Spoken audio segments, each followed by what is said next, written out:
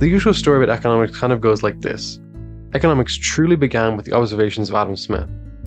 But I've talked about Ibn Khaldun's Muqaddimah in the Islamic world and Catullus' Astrattata in India, and both discuss similar topics to Adam Smith's Wealth of Nations: free trade, taxes, the division of labour, and specialisation. In this episode, I'll be talking about Richard Cantillon and his 17th century treatise, Essay on the Nature of Trade in General, a hidden gem of economic writing that has only recently been brought to the attention of scholars of economics and history. The French-Irish economist Richard Cantillon was the first person to discuss the role of the entrepreneur, an invaluable ingredient in any capitalist system. Although Cantillon today should be a household name in the field of economics, there's a very good reason people know very little about Cantillon. Of Cantillon's documentation and letters, very little has survived. Whether it was by design to cover up his dealings or simply due to the ravages of time is up for debate. However, thanks to increasingly scholarly interest in Cantillon, biographers such as Antoine Murphy have crafted a much clearer picture of Cantillon's life. But in the end, he will always remain an elusive figure. He was born sometime between 1680 and 1690 in County Kerry, in Ireland of all places. Through the Cantillon family genealogy, we kind of get an idea of how the Cantillons made their way from France to Kerry, because if you couldn't tell, the name Cantillon definitely isn't Irish. In the 11th century, the Cantillon family followed William the Conqueror in a successful invasion of Britain. A century later, the Cantillons, under the reign of Henry II, took part in the invasion of Ireland and were granted large tracts of land in southern Ireland in the province of Munster. Being gentlemanly Catholic farmers aligned to the crown, when the English Civil War broke out in the 17th century, the Cantillons joined the Stuart cause, the eventual losers of the conflict. Being former enemies of the parliamentarian cause, 1,500 acres of the Cantillon lands were confiscated by the new government. As stated, Cantillon was born sometime between 1680 and 1690. His father, also named Richard Cantillon, married his wife Bridget and had 3 children, Thomas, Bernard, and the future economist, Richard. Cantillon's older brother had fought as a captain in the Jacobite cause against Parliament. And after the conflict had ended, Thomas made a living by leasing his lands for rent. With Thomas running his family's land, Richard and Bernard both saw a few opportunities in Ireland and left for France. At the time, Ireland was deemed by many European commentators to be an economically dire backwater. Commentators explained the dismal state of the Irish economy as part of the Irish national character as lazy and slothful people. But the reality is that British laws and regulations completely stifled any economic opportunities for the people of Ireland. The repressive nature of British laws killed off any entrepreneurial drive that the Irish population could muster. Where Cantillon is from, in Kerry, is located in the southwest of Ireland. It is at the very edge of Europe. However, thanks to a lack of strong British governance in Ireland, it was actually a hotbed for smuggling. The defeat of the Jacobite cause in the Battle of the Boyne in 1690 brought about the death of the Catholic landholding class in Ireland. Former Jacobites fled Ireland in what historians have dubbed the Flight of the Wild Geese. Romantic versions of the Wild Geese tell tales of soldiers roaming across the European continent fighting for the Catholic cause. But soldiers weren't the only people who crossed borders.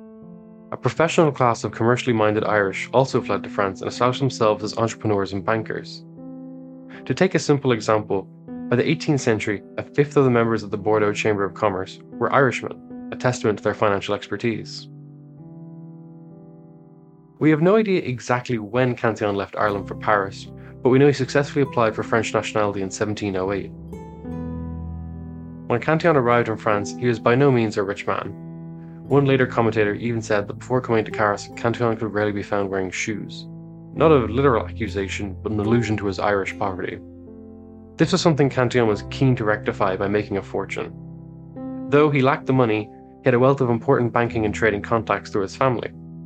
Cantillon's cousin, also named Richard, but Richard Chevalier, had begun as a merchant, but his success allowed him to diversify into banking, a rare field of economic activity mostly unburdened by regulations in 18th century France. Cantillon's wealthy cousin housed him and provided him with work at his bank. Cantillon's cousin was asked to provide funds for British prisoners of war, an opportunity he passed on but gave on to his younger cousin Cantillon. Thanks to his diligence, Cantillon's abilities were brought to the attention of an Englishman named James Bridges, the Paymaster General of British forces abroad.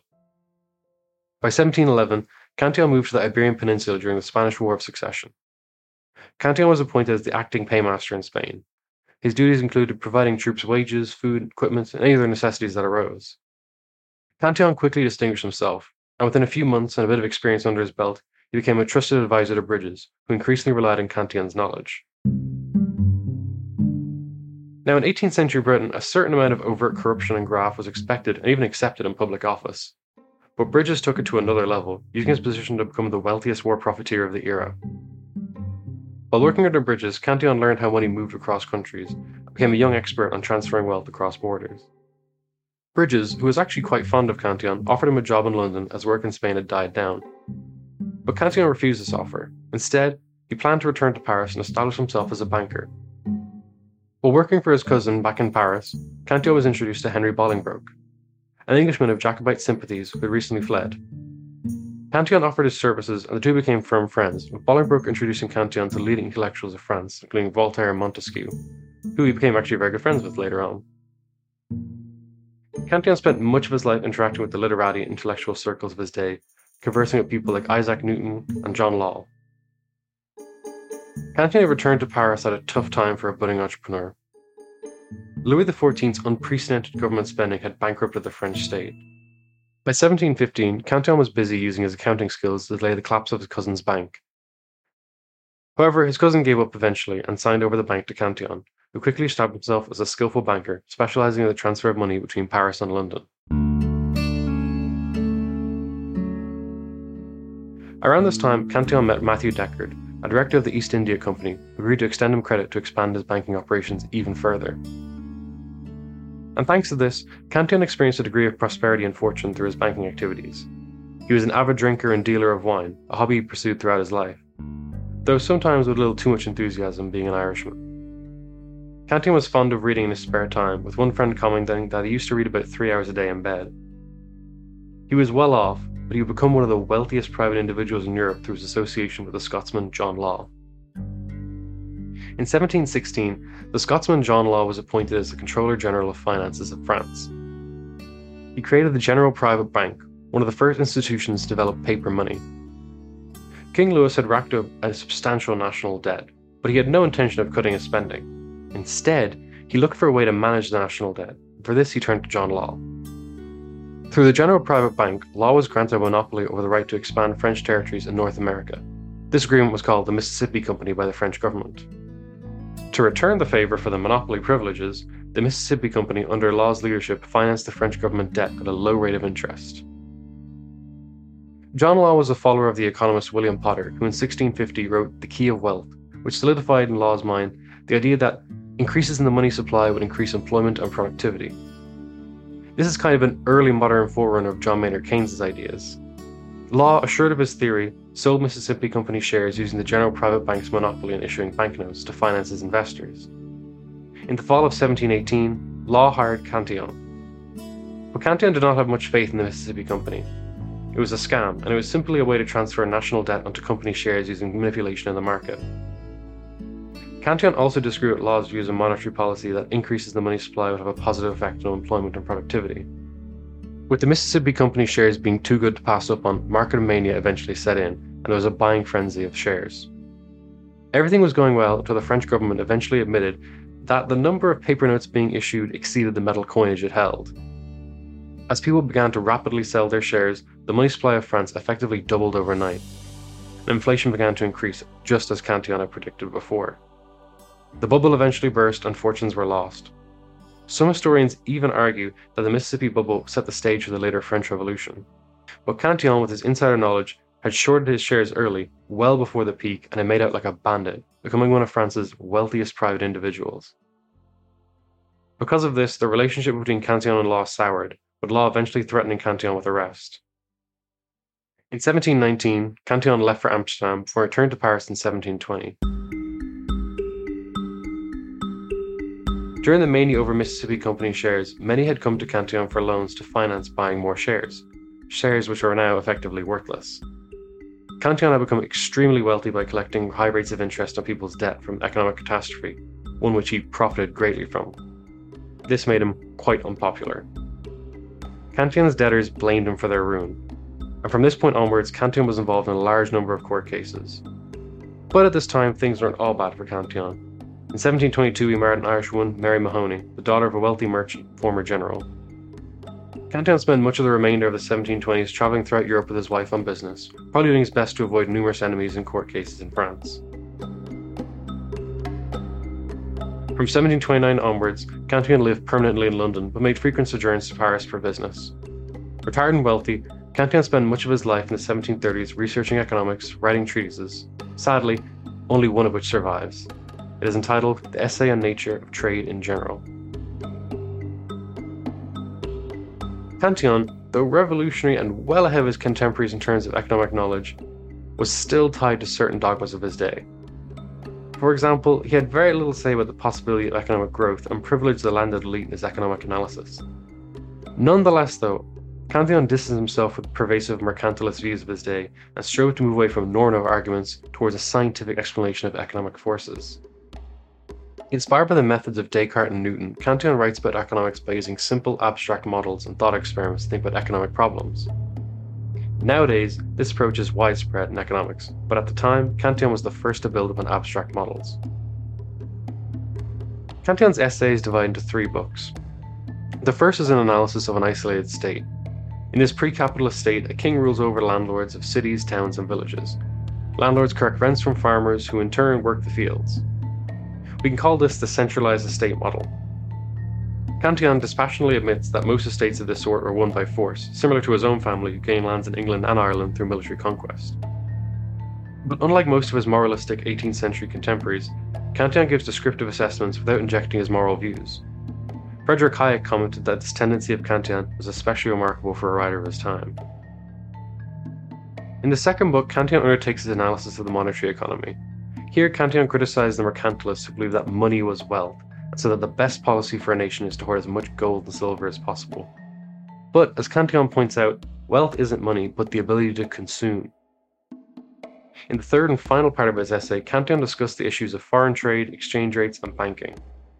Cantillon also extensively critiqued the Mississippi Company and the British variant of it, the South Sea Company, which ended in a similar catastrophe, which actually inspired the writing of Cato's Letters.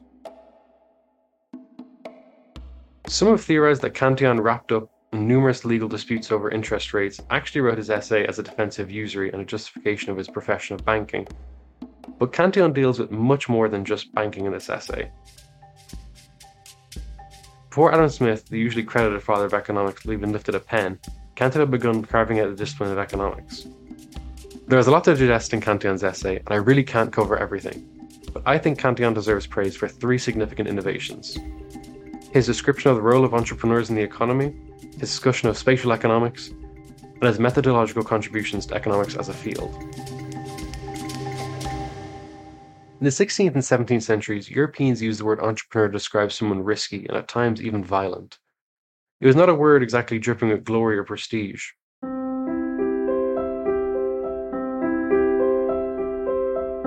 In the first part of his essay, Cantillon discusses the centralized estate economy, where a king rules cities, towns, and villages, and landlords collect the rent and so on. In this economy, there is only 3 roles: landlords, overseers, and workers.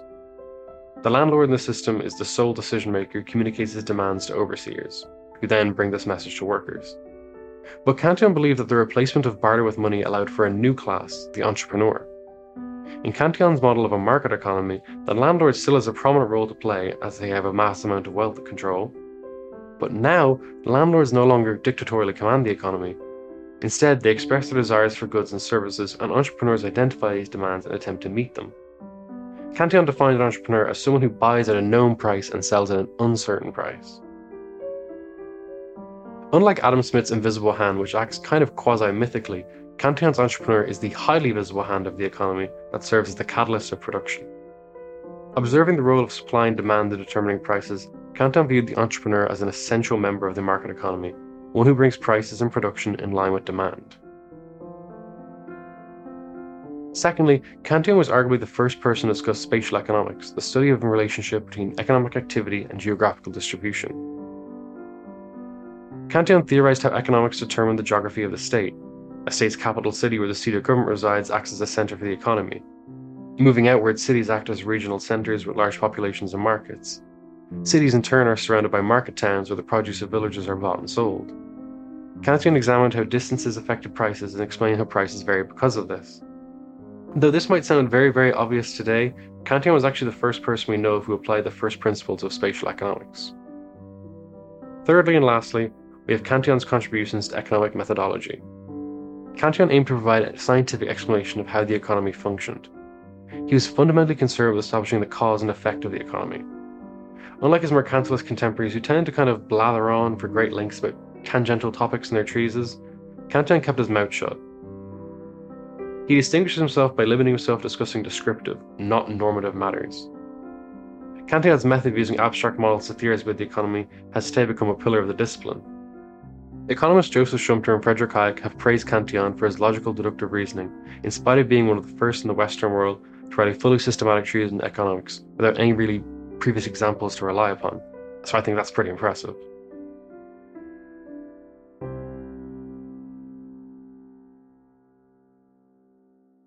Due to France's strict laws on censorship, though, Cantillon's essay was not published until 1755, 20 years after his death. But this is not to say the essay had no impact on economic thinking. His essay was circulated privately in Parisian intellectual circles. Though largely forgotten until recent scholarship, Cantillon did influence foundational thinkers in the history of economics. His writings were admired and studied by some of the earliest schools of economics, the physiocrats, with figures such as François Cuisenet and Marquess de Mirabeau. He's even one of the few writers Adam Smith mentions by name. Quite the honor and prestige.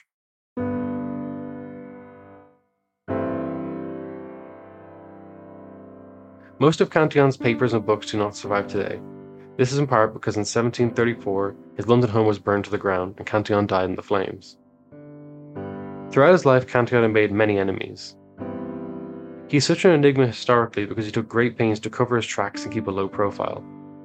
Some historians theorize that Cantillon was murdered, while others might say that he could have faked his own death to escape disgruntled debtors, some of whom had already made debts upon his life before.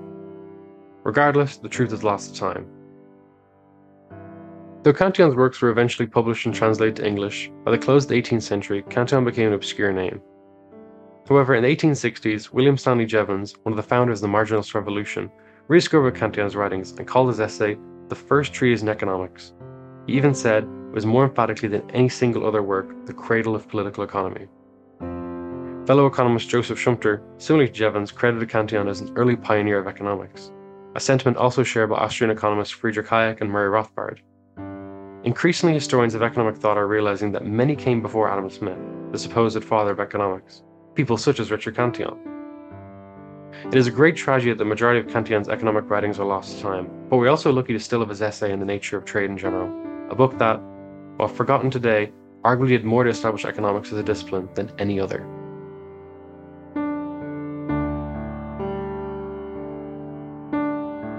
Thanks, Mo, for listening. Portraits of Liberty is produced by Landry Aries and written by me, Paul Meany. If you like the show, make sure to review us on Apple Podcasts, Spotify, or wherever you listen to podcasts. If you want to see more content like this, check out the website libertarianism.org.